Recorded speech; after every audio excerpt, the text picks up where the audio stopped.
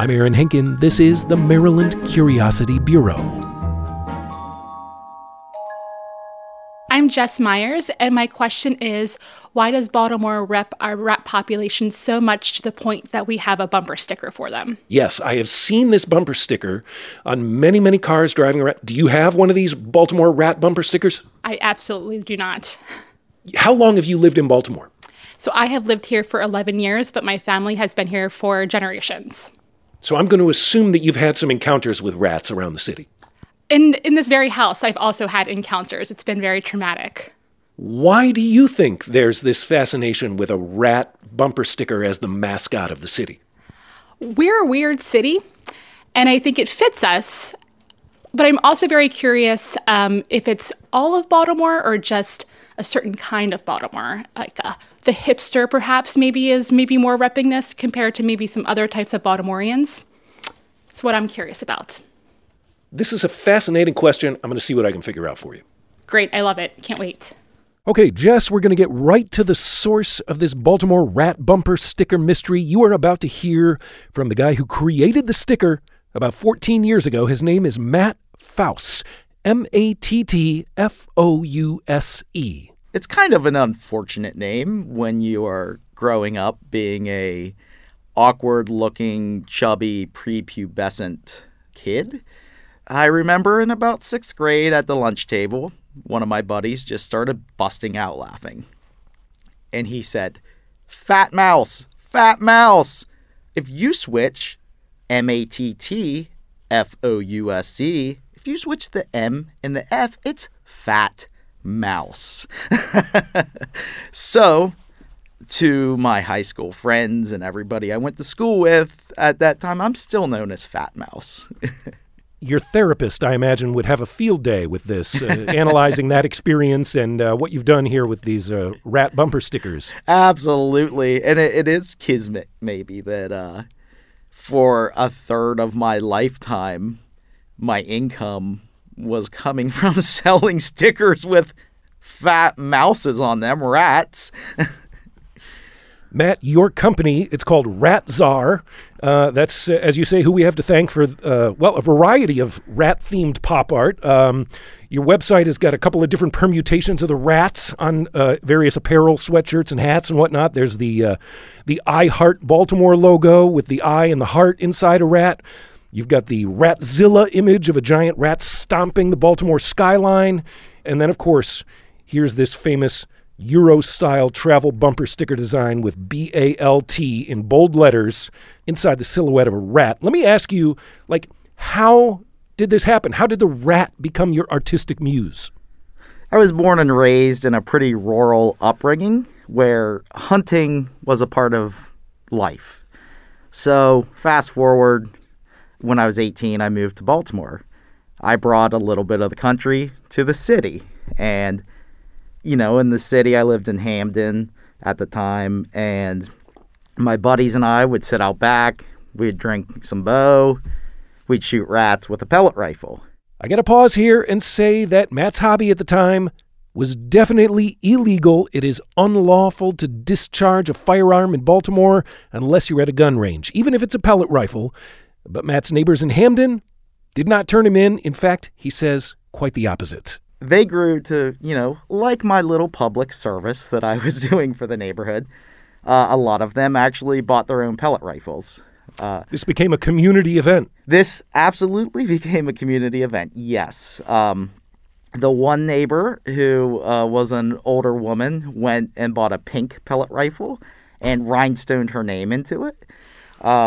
So we would all sit out back, have a bonfire. We would shoot rats. And I created what is now on bumpers of hundreds of thousands of cars, the rat sticker. And that was created as our rat hunting club.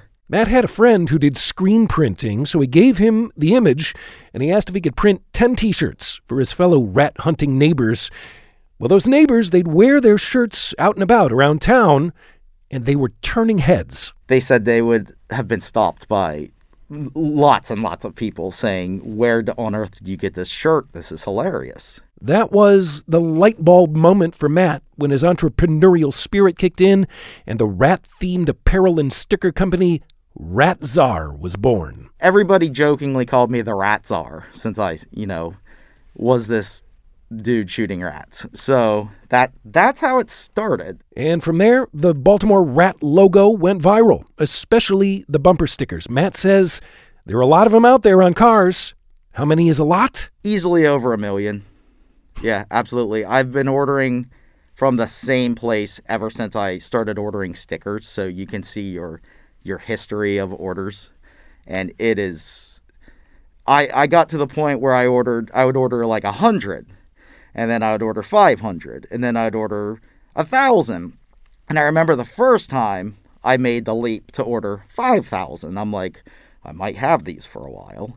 But as more and more rat stickers were on bumpers, more and more rat stickers were being sold. So it spread like wildfire almost. What do you think it is, Matt, about this sort of ironic, cartoonish rat image that speaks to people here in Baltimore and beyond? Why its popularity? I think it is absolutely perfect for Baltimore. It gets a bad reputation from every direction. So we're, like, citizens here, we embrace things that other cities wouldn't. Like, of course it's a gritty city. The rat, I think, was almost a uniting aspect of, like, it was a perfect subject matter that everybody could have that feeling about, that, hey, we're a gritty city and we're proud of it. Would it surprise you, Matt, to hear that the head of the city's rat control department is not a fan of your bumper stickers? I am not surprised at all. Yes, I have definitely met her, and yes, I understand that. Yep. To each his own. Toya Sykes Coates is the chief of administration for Baltimore City's Bureau of Solid Waste and previously manager of the agency which oversees the city's rat rub-out program. It's neither here nor there for me, because I know that we, as in city officials, we're doing everything we can to assist with the rodent population and trying to keep it down as much as we can. After the break, we'll hear how that battle is waged in the alleys of Baltimore, and we'll take a minute to think about the intersection of rats, public policy, and social justice. You're listening to the Maryland Curiosity Bureau. More in a moment.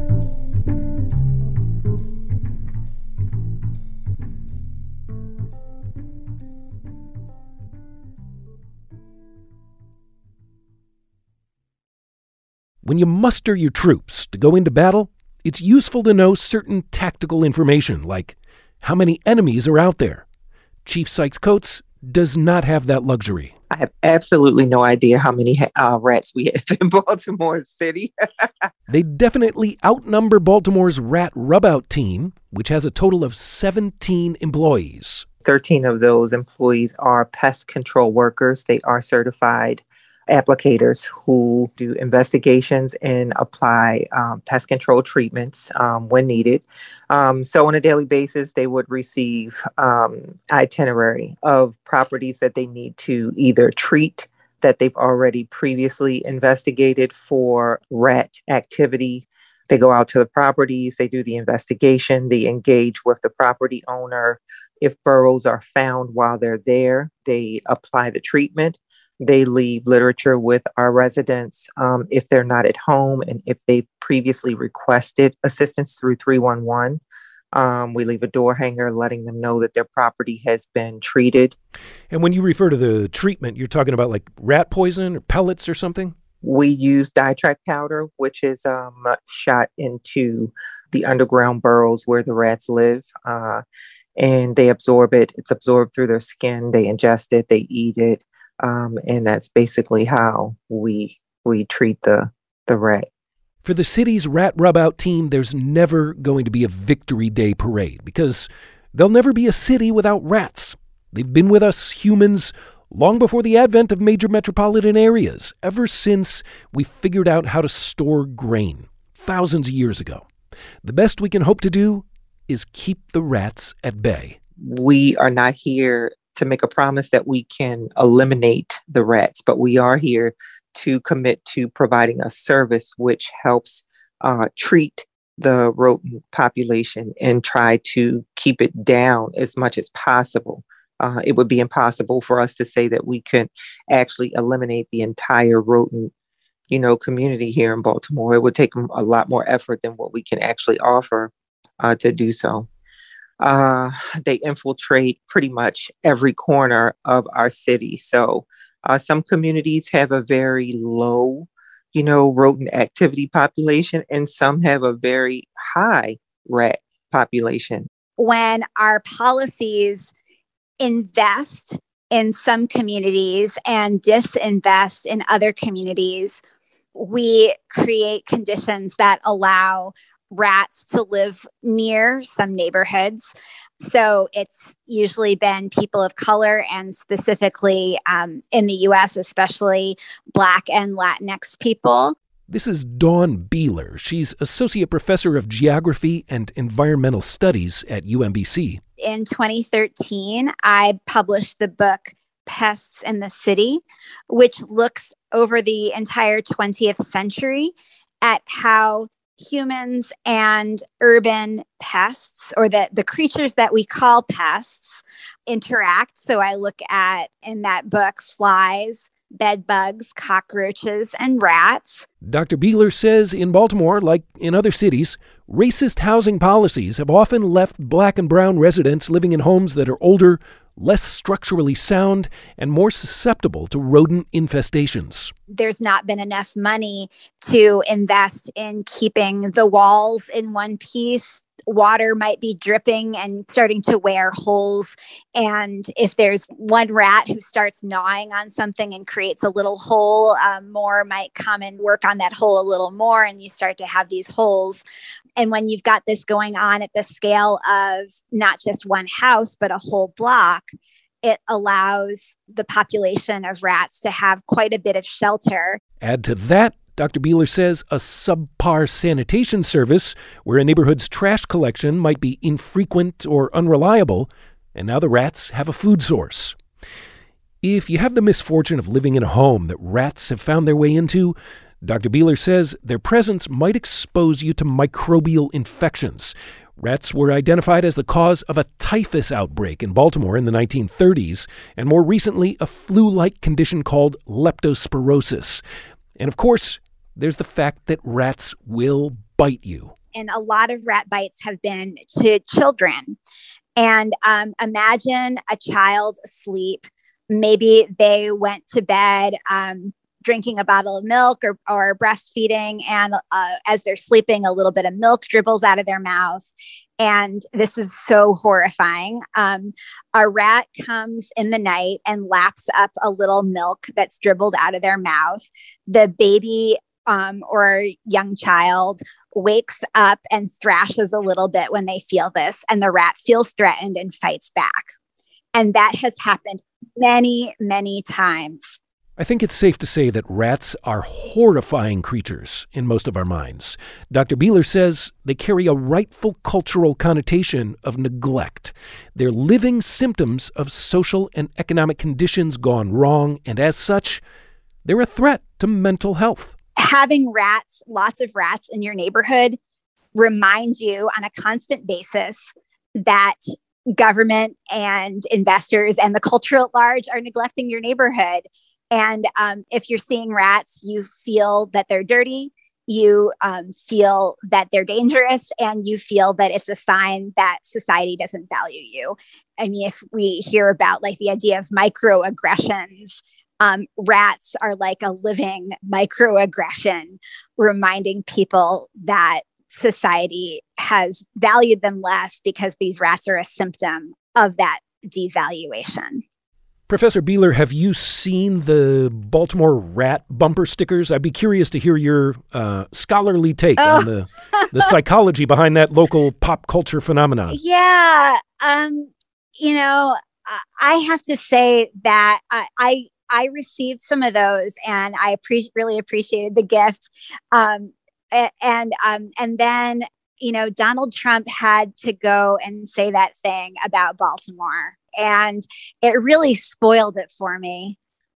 You're referring to the former president saying Baltimore was a rat-infested cesspool or some such. That's right. And I felt like there was some sense of like affectionate humor in those bumper stickers and magnets and everything before. And when Trump said that, I just couldn't anymore. Yeah. And so I even hesitate sometimes to talk about Baltimore's rats, because I want to make sure that we recognize the really hard work that a lot of people are putting in to try to address that situation, and the way that the larger system just hasn't given them enough help. And I fear that too many people, when they hear rats in Baltimore, they're thinking the way that Trump did. It's also worth noting, I think, that at the time when he made that statement, Baltimore was ranked 9th in the country by Orkin for its rat problem, and Washington, D.C. was ranked 4th. Yeah, that's true. Really good point. Everything is relative. Right. I should say, by the way, the creator of the Baltimore rat bumper sticker, Matt Faust, he's a big fan of Dr. Beeler's book, Pests in the City. And this podcast isn't going to be the first time he's heard his rat sticker get criticized.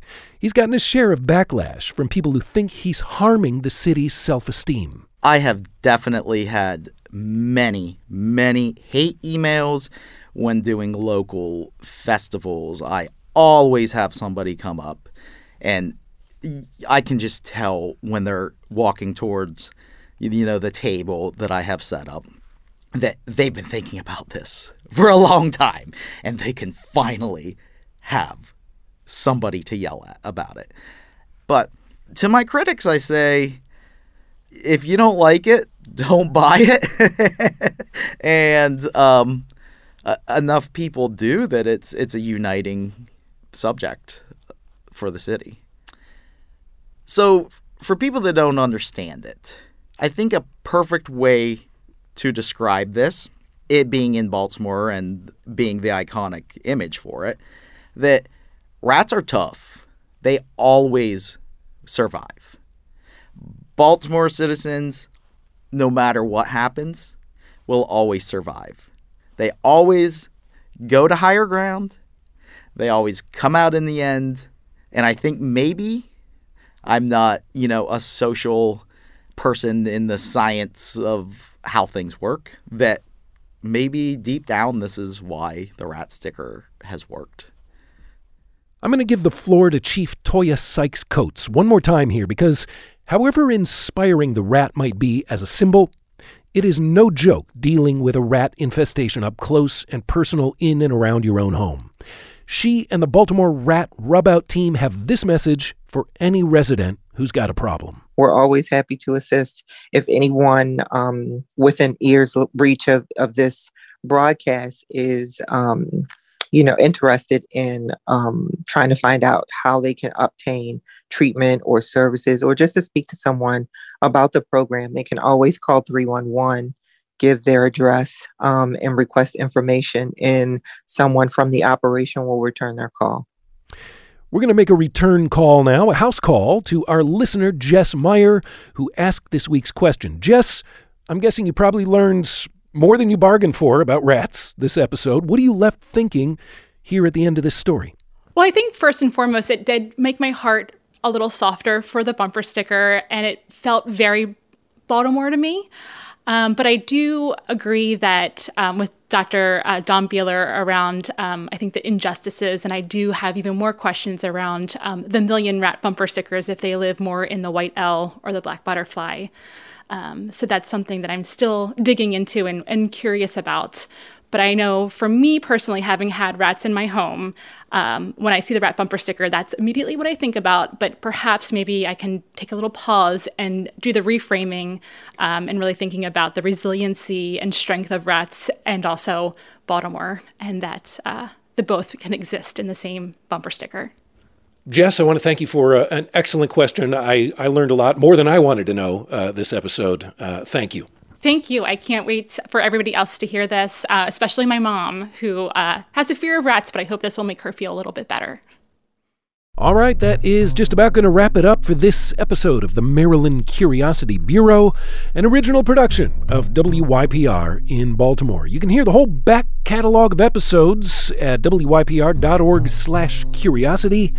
That's also where you can see what kinds of questions other listeners are asking, and you can be in touch with a question of your own. What's got you curious about the region? Drop a note, put me to work on your story at wypr.org/curiosity. Thanks as always for your great questions, and thanks for listening to the show. I'm Aaron Henkin. Let's do it again next week. The Maryland Curiosity Bureau is made possible with grant support from the Peel Center for Baltimore History and Architecture, online at thepeelcenter.org.